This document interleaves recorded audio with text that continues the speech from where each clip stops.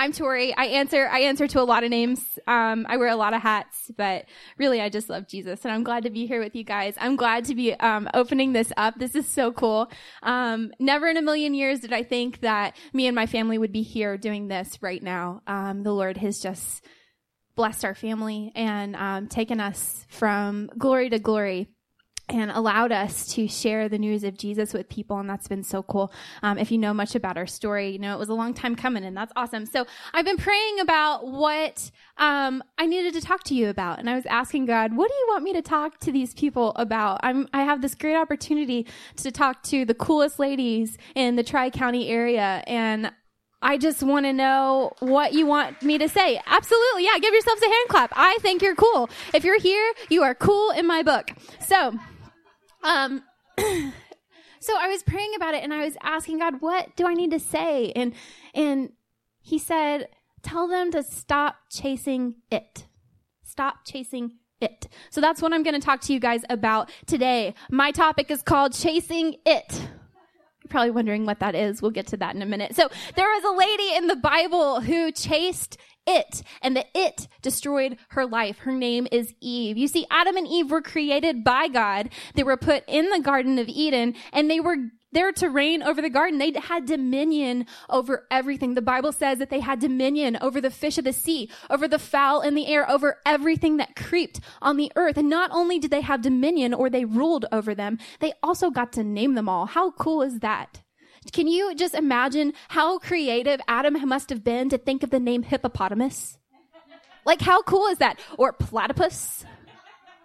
Or rhinoceros? I could keep going. This is so creative. This is so cool. They had the coolest job ever. They had the coolest job ever. And they only had one rule. They could not eat from this tree. Genesis 2, verse 17. And my screen has gone blank.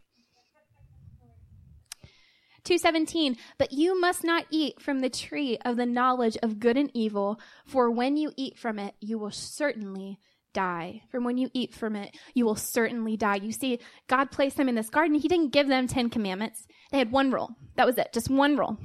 Their one rule was, you can eat anything you want. You can do anything you want. This is yours. You can have it. Don't eat from this tree in the middle of the garden, the tree of the knowledge of good and evil. Don't do it. So, guess what happened? Eve blew it. Eve majorly blew it. And when I was thinking about this story and I was reading through this, this is a story that we learned maybe our very first week ever in children's church. It's that first story in the Bible. We all know it by heart if you've been in church for any amount of time at all, the story of Adam and Eve, the fall of man, right? The whole reason why Jesus had to come on the scene and save us all was from this story in Genesis 1, chapters 1 through 3, right? So I was reading this, and I got a little confused as I was reading it. I was like, Eve had it all. Why did she have to eat from that tree? Eve had it all. You see, before she reached for the forbidden fruit, as she was reaching for the forbidden fruit, Eve had it all. See, I would argue to say that Eve had more than any woman ever in history, ever. If you're taking notes, I want you to write this down. We're going to define exactly what Eve had. What was the all that Eve had? Number one, Eve had a relationship with a loving God. You see, we have a relationship with a loving God. That's on the screen. Eve had a relationship with a loving God. We all have a relationship with him, but Eve's relationship was super duper cool. Not only did she know about him, did she know him in her heart, she knew him personally. The Bible says that he would come down in the cool of the evening, and he would walk with Adam and Eve in the cool of the evening. She knew him. She knew how tall he was. She knew what he looked like. She knew what his voice sounded like. She knew how big his feet were. She knew everything about him. She personally, intimately knew her creator. She knew God. How cool would that be? You see, so many of us, we have had like awesome God encounters where we've gone to church and we've really felt his presence, or we've heard his voice, or he's came through for us and healed our bodies and we've felt his power. But I don't know about you, I've never had a face-to-face encounter with God. But Eve did every day. She had it all. She had a relationship with a loving God. Number two, if you're taking notes, write this down. Eve had a husband who adored her.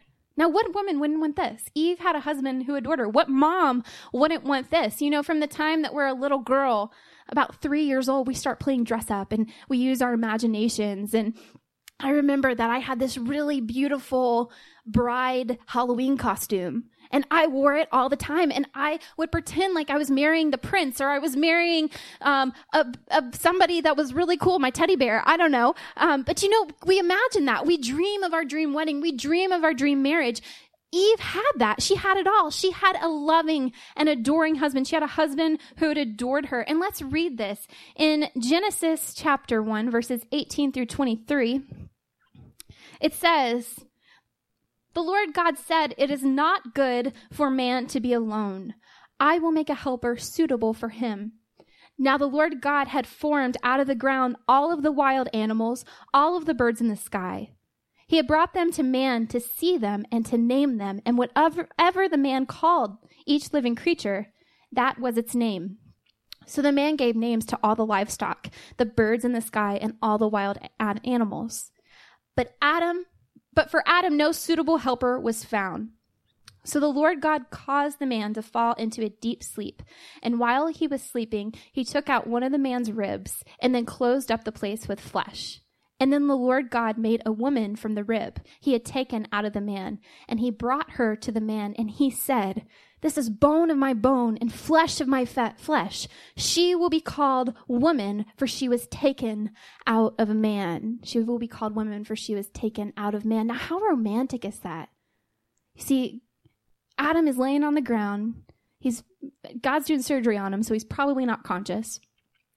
God takes a rib out of him, does some surgery, closes him up, makes this woman. He wakes up from this surgery. He looks at her and he says, "You are bone of my bone and flesh of my flesh." How romantic is that? If a man looked at you today and he saw you for the first time and he said, "You are bone of my bone, flesh of my flesh, you are part of me," we would get all these butterflies in our stomach because we're girls and boys say nice things to us and we like that. So, right? Totally true. And Eve had it all. She had a husband who adored her. She had relationship with a loving God. Number 3, if you're taking notes, write this down. Eve lived in the perfect environment. Eve lived in the perfect environment. Now, I want you to take just a second, and I want you to close your eyes, and I want you to picture your very most favorite destination vacation spot. All right, maybe that's like sitting on a beach in a chair with an umbrella over you, watching the waves roll in. Maybe that is out in the woods in a cabin, sitting by the fire as the starlights slowly start twinkling in the sky. Maybe that is in the countryside. Maybe that's just staying in your house and having time just to rest. Whatever your dream destination is, I want you to picture that. Eve, the place where she lived, was better. It's just plain and simple. Eve lived in paradise. There's nothing that can compare to it. There's no colors that can imagine it. There is no landscape that we can draw up in our imaginations that can compare to the place where Eve lived. She lived in paradise. She had the perfect environment. Never once did she have to wake up and worry, what am I going to wear today? Never once. She didn't have to wear anything. She didn't have to worry about that. She never had to worry about, what am I going to eat today? Where am I going to work today? What am I going to do for fun? She lived in the perfect environment. She had it all. She lived in the perfect environment. She had a husband who adored her, and she had relationship with a loving God. Number 4, she didn't have anyone to compare to. Now, I think this is a trap that most of us women fall into the most, this lie of comparison, that we have to be like other people. You see, Eve didn't have that. She didn't have that pressure. She never once had to look at Adam and say, "Honey, do these jeans make me look fat?" Never once did she have to look at Adam and say, "Adam, is she prettier than me?"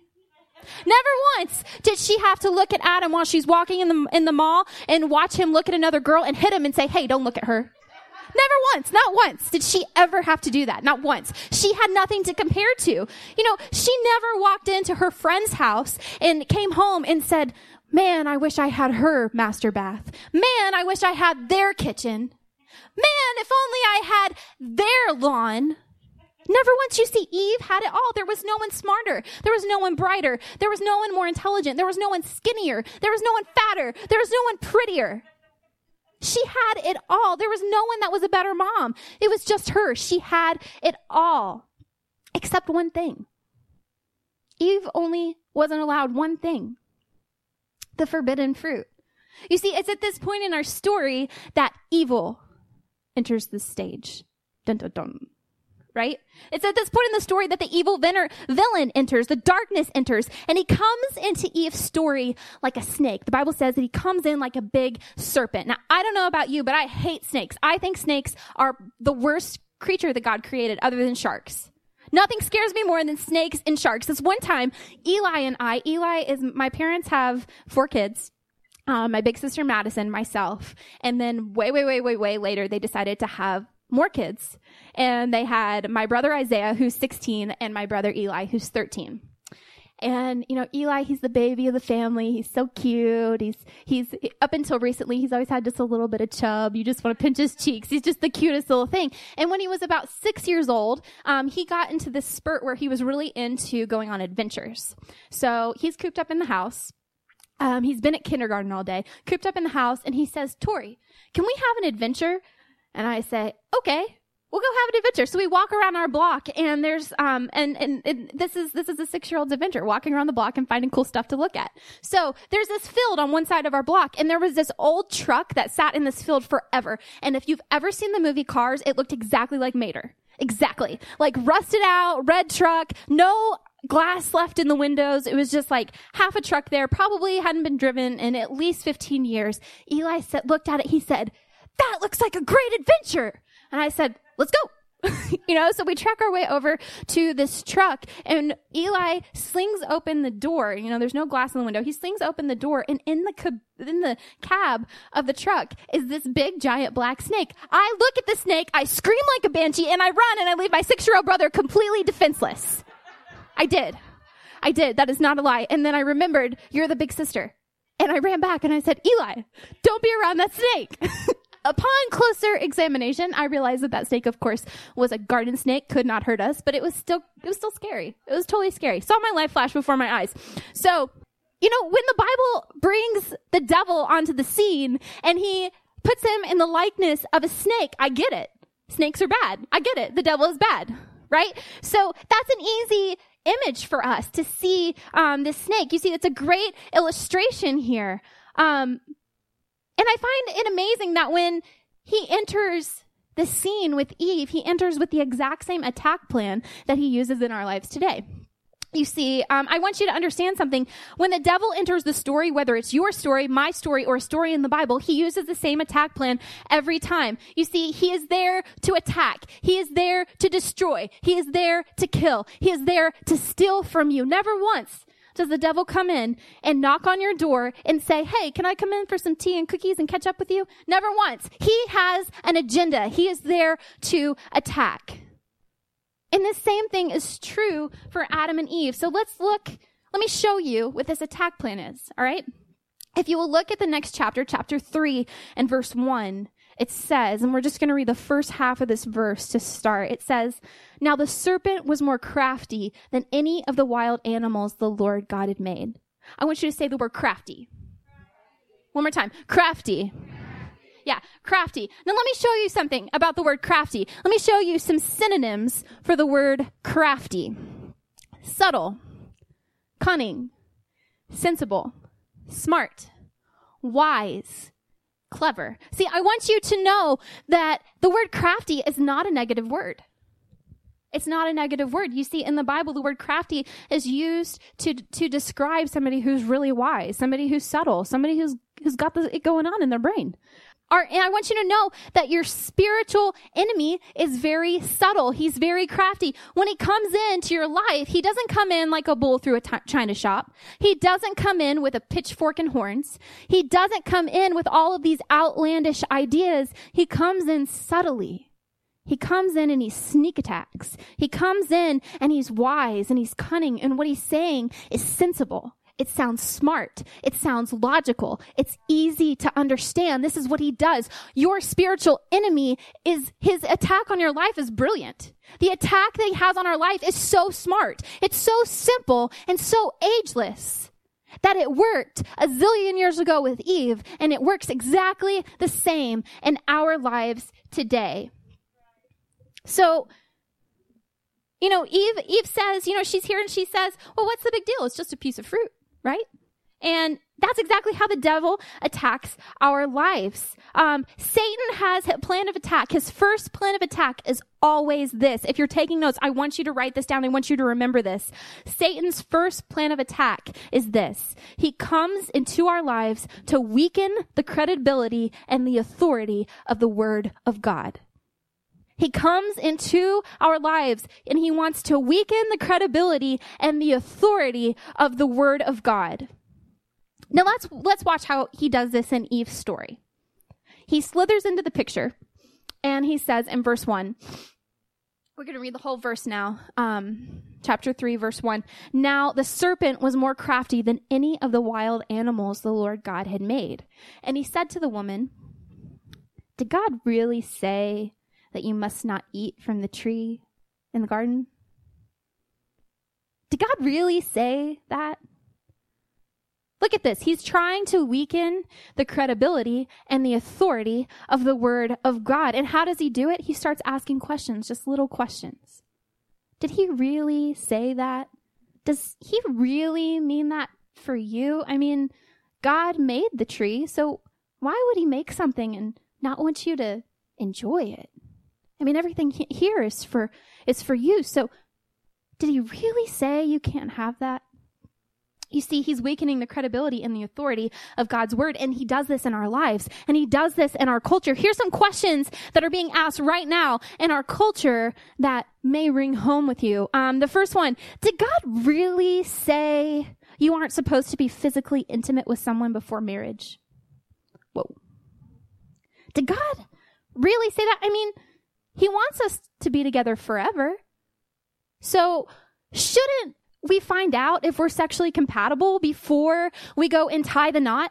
Shouldn't we find that out? I mean, did he really say that? And was that really for our culture today? I mean, I understand that 2,000 years ago that's the way that tradition was, but that's changed now. So does that really apply to you? Here's another question. Is God's definition of marriage really just one man and one woman? I mean, doesn't God tell us that we're supposed to love everyone? And I know that the Bible says, judge not lest you be judged. So shouldn't I just be accepting and loving towards people and who they choose to love? Here's another question for you. Is there really just one way to enter into heaven? Really, is Jesus just the only way? I mean, is God really that narrow-minded? I mean, look at all these other religions. A lot of them are really good people doing really good things. Surely all roads lead to God. Jesus can't just be the only way. Or this one. Is it really God's plan for us to give a percentage of our money back to our local church? I mean, seriously.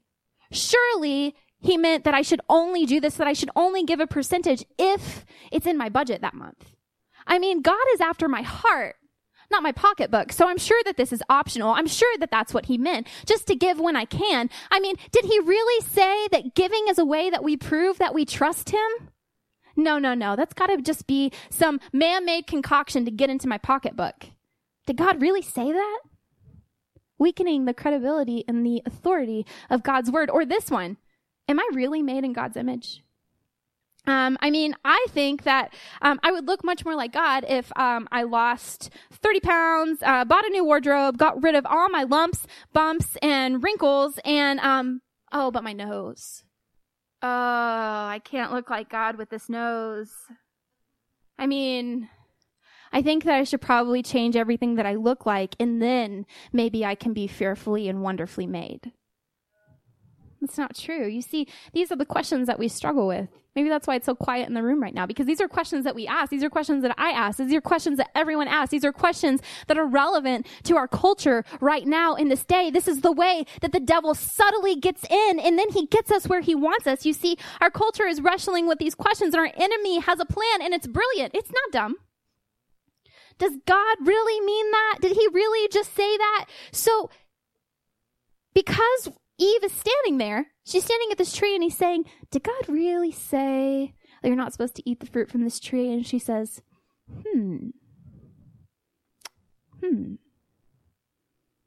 maybe you're right. You see, Eve is hearing her spiritual enemy, and she's eyeballing the fruit and thinking, well, maybe it's not all bad. maybe this rule is just for other people. Maybe he didn't mean that for me and Adam. Maybe he meant that for everyone else because we're special. We're the ones that were here first. Maybe God's just holding out on me. Maybe there's something better for me and he just doesn't want me to have it yet because he thinks I can't have it. So maybe this is really just a testing of my faith. You see, now it's in this wondering and this questioning where the devil gets us exactly where he wants us. The serpent has Eve exactly where he wants her when she stops and she's hearing her spiritual enemy and she's eyeballing the fruit. He's got her exactly where he wants her. And he says, and now this, you're going to have to take this with a grain of salt. This is not an actual version of the Bible. This is Tory Wright, Victoria's version of the Bible. So take it with a grain of salt. But this is what I feel like if the serpent was here today, this is what he would have said to me. God's a good guy. I mean, he really is. He created you. He created this garden. You and Adam are the perfect couple. That whole bone in my bone and flesh in my flesh thing, that was beautiful. I mean, you guys are perfect. God is such a good guy, you know. But there's something he isn't telling you. You know, he's a really good guy, but, you know, he just doesn't want you to know that when you eat from the tree that, you're going to gain some knowledge. You know, he just doesn't want you to know that if you eat from the tree, you're going to gain some understanding. And he's a really good guy, but, you know, maybe he's not telling you because he thinks you can't handle it. He thinks that you're not ready for it yet because when you eat from that tree, you're going to be just like the plot thickens. Chapter 3 and verse 6, and it says, when the woman saw that the fruit of the tree was good for food and pleasing to the eye and also desirable to gain wisdom, she took some and she ate it. And then she gave some to her husband and he took some with her and he ate it. Say the word saw. Saw. Saw. Say it. Say saw. Yeah. You see, when she saw it. The word saw, it's a word that is used that is the same word that is used to describe the king of Israel, David, when he saw a very beautiful, very married, very naked Bathsheba bathing on the roof. He saw her.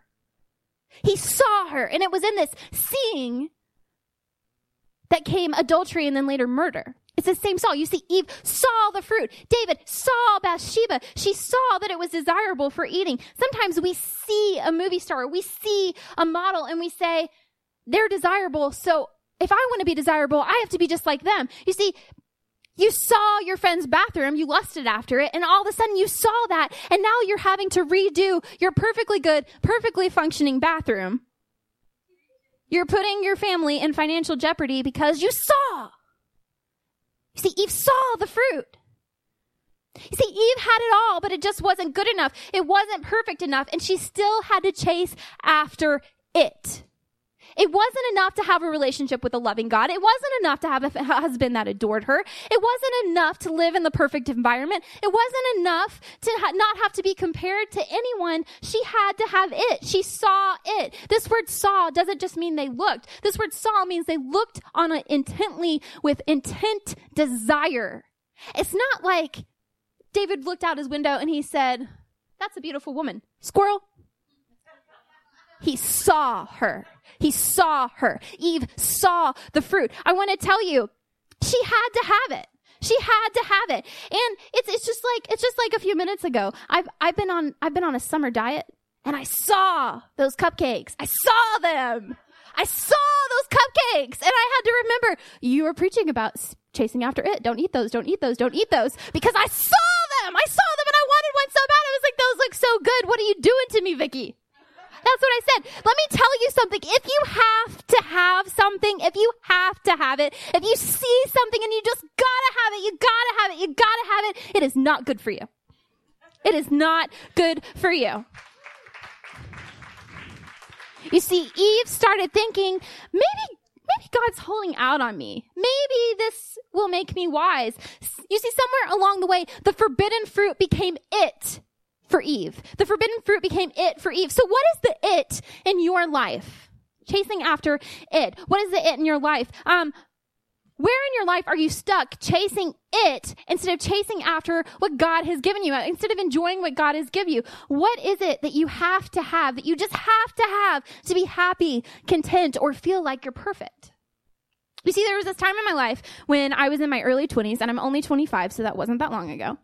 But my earlier 20s, there was this time in my life. Let me start over. There was this time in my life not so long ago where I had an it, and my it was marriage. My it was marriage. Let me just talk to you girls that are single right now because I'm right there with you, right? My it was marriage, and I thought, I have to get married. You see, I come from this long line of women who get married really, really, really, really young. Really young. My great-grandmother got married at 14. My grandmother got married at 18. My mom and dad got married at 16. My sister got married at 21. And here I was, 22, and I thought my life was over because I had not been married. I was now an old maid. I swear this is what I thought. I know it's so stupid, and I look back on that time now, and I'm like, Tori, you were so stupid. But I did. I thought that I just had to get married. I had it in my mind that if I didn't get married within a year, that I was a failure. I did, I swear. And so I met this boy. And this boy wasn't right for me. He wasn't all bad. It wasn't like he was a boy from the wrong side of the tracks or he was no good. He just wasn't a right fit, you know? It wasn't that fit that you want to spend all of your life with somebody, grow old with them. It was just a boy who I was passing time with. But the minute, and I'm serious, the minute that I saw him, the minute that we spoke, I said in my head, if I don't marry this boy, I'm a failure. I swear I did. Isn't that so dumb? This is what we do to ourselves. We get into this really stupid thinking, and we decide that if we can't have it right now, that we are a failure. You see, that's what I thought. So I dated this boy, and things would come up that would be like deal breakers for me, like silly stuff and big stuff. And I would say in my heart and in my head, I would say, he's not the right boy for me. If I marry him, I'm going to be unhappy. He's not the right boy for me. If I marry him, he's going to stifle my giftings. He's not the right boy for me. He doesn't believe that women should be able to get up and talk at church. What am I doing? But this other voice would come in and it would be so much stronger and it would say, no, you have to make this work because this is your last shot, girl. If you don't make this work, you're going to be an old maid.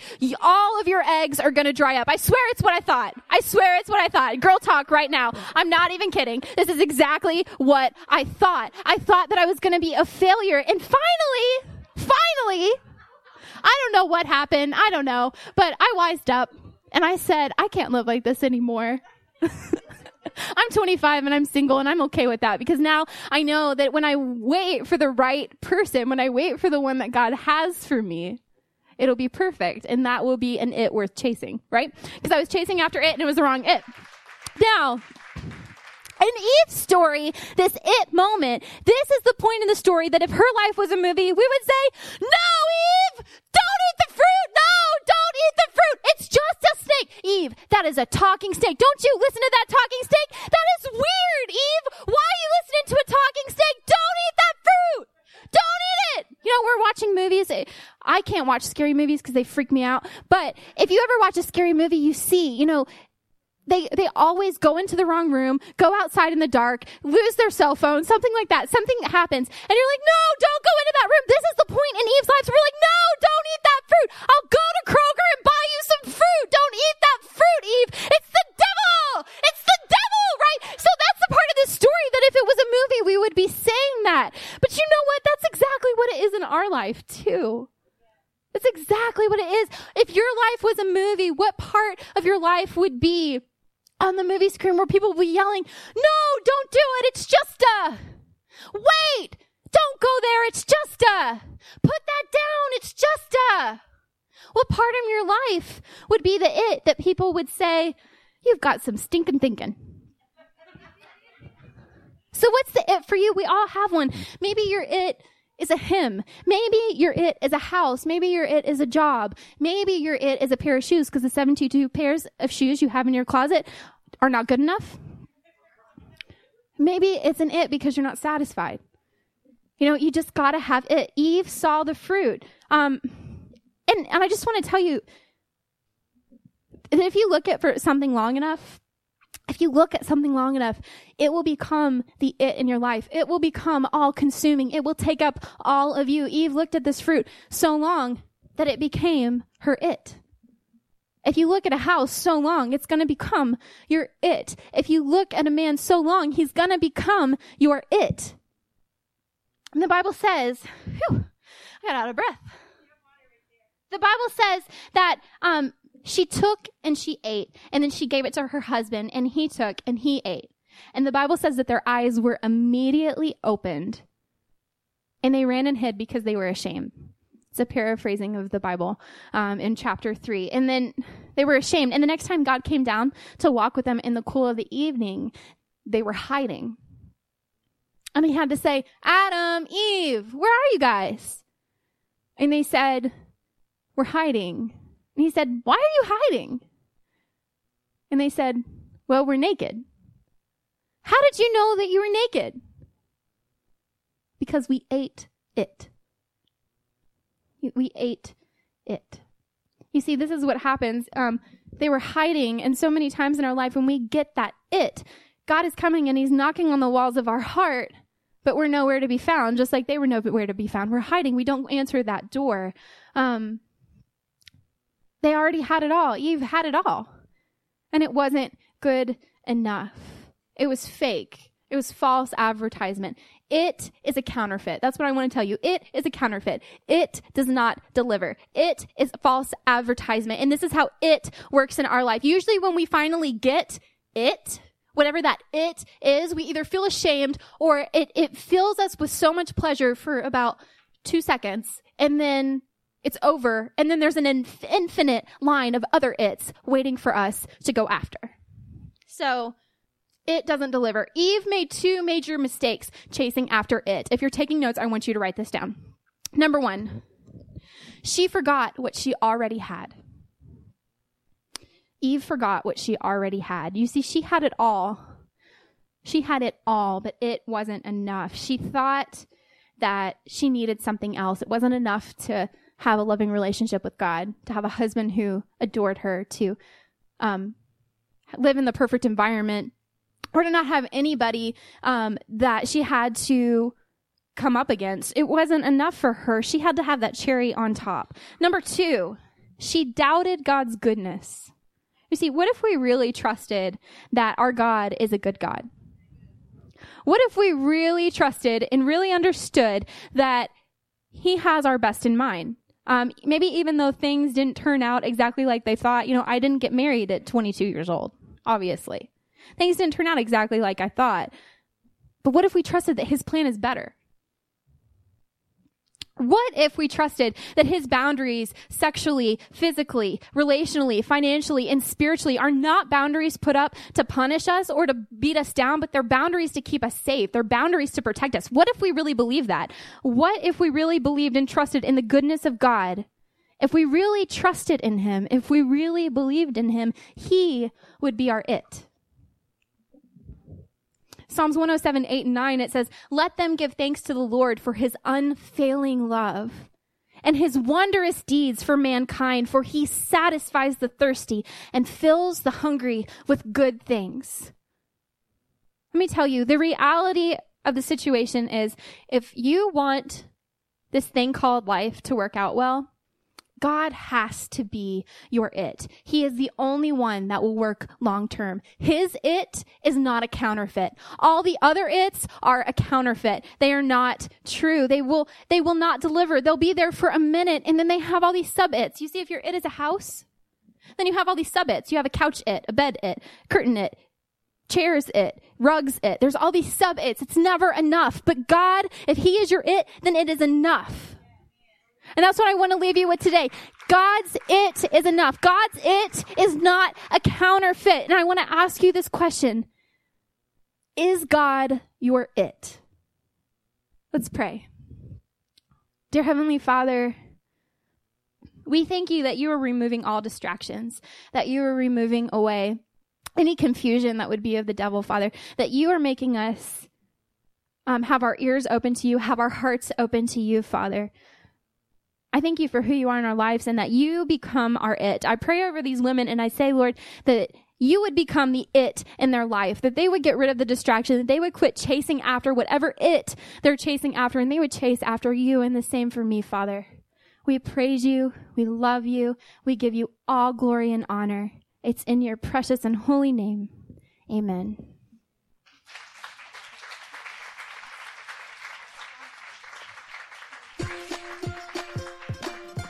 You've been listening to a message from Vineyard Community Church in downtown London, Kentucky at 220 West 5th Street. We invite you to come and join us. Our gathering times are 10 a.m. and 11:30 a.m. and Wednesday night we have meal and a message night at 7 p.m. Great things are happening at Vineyard and everyone is welcome here.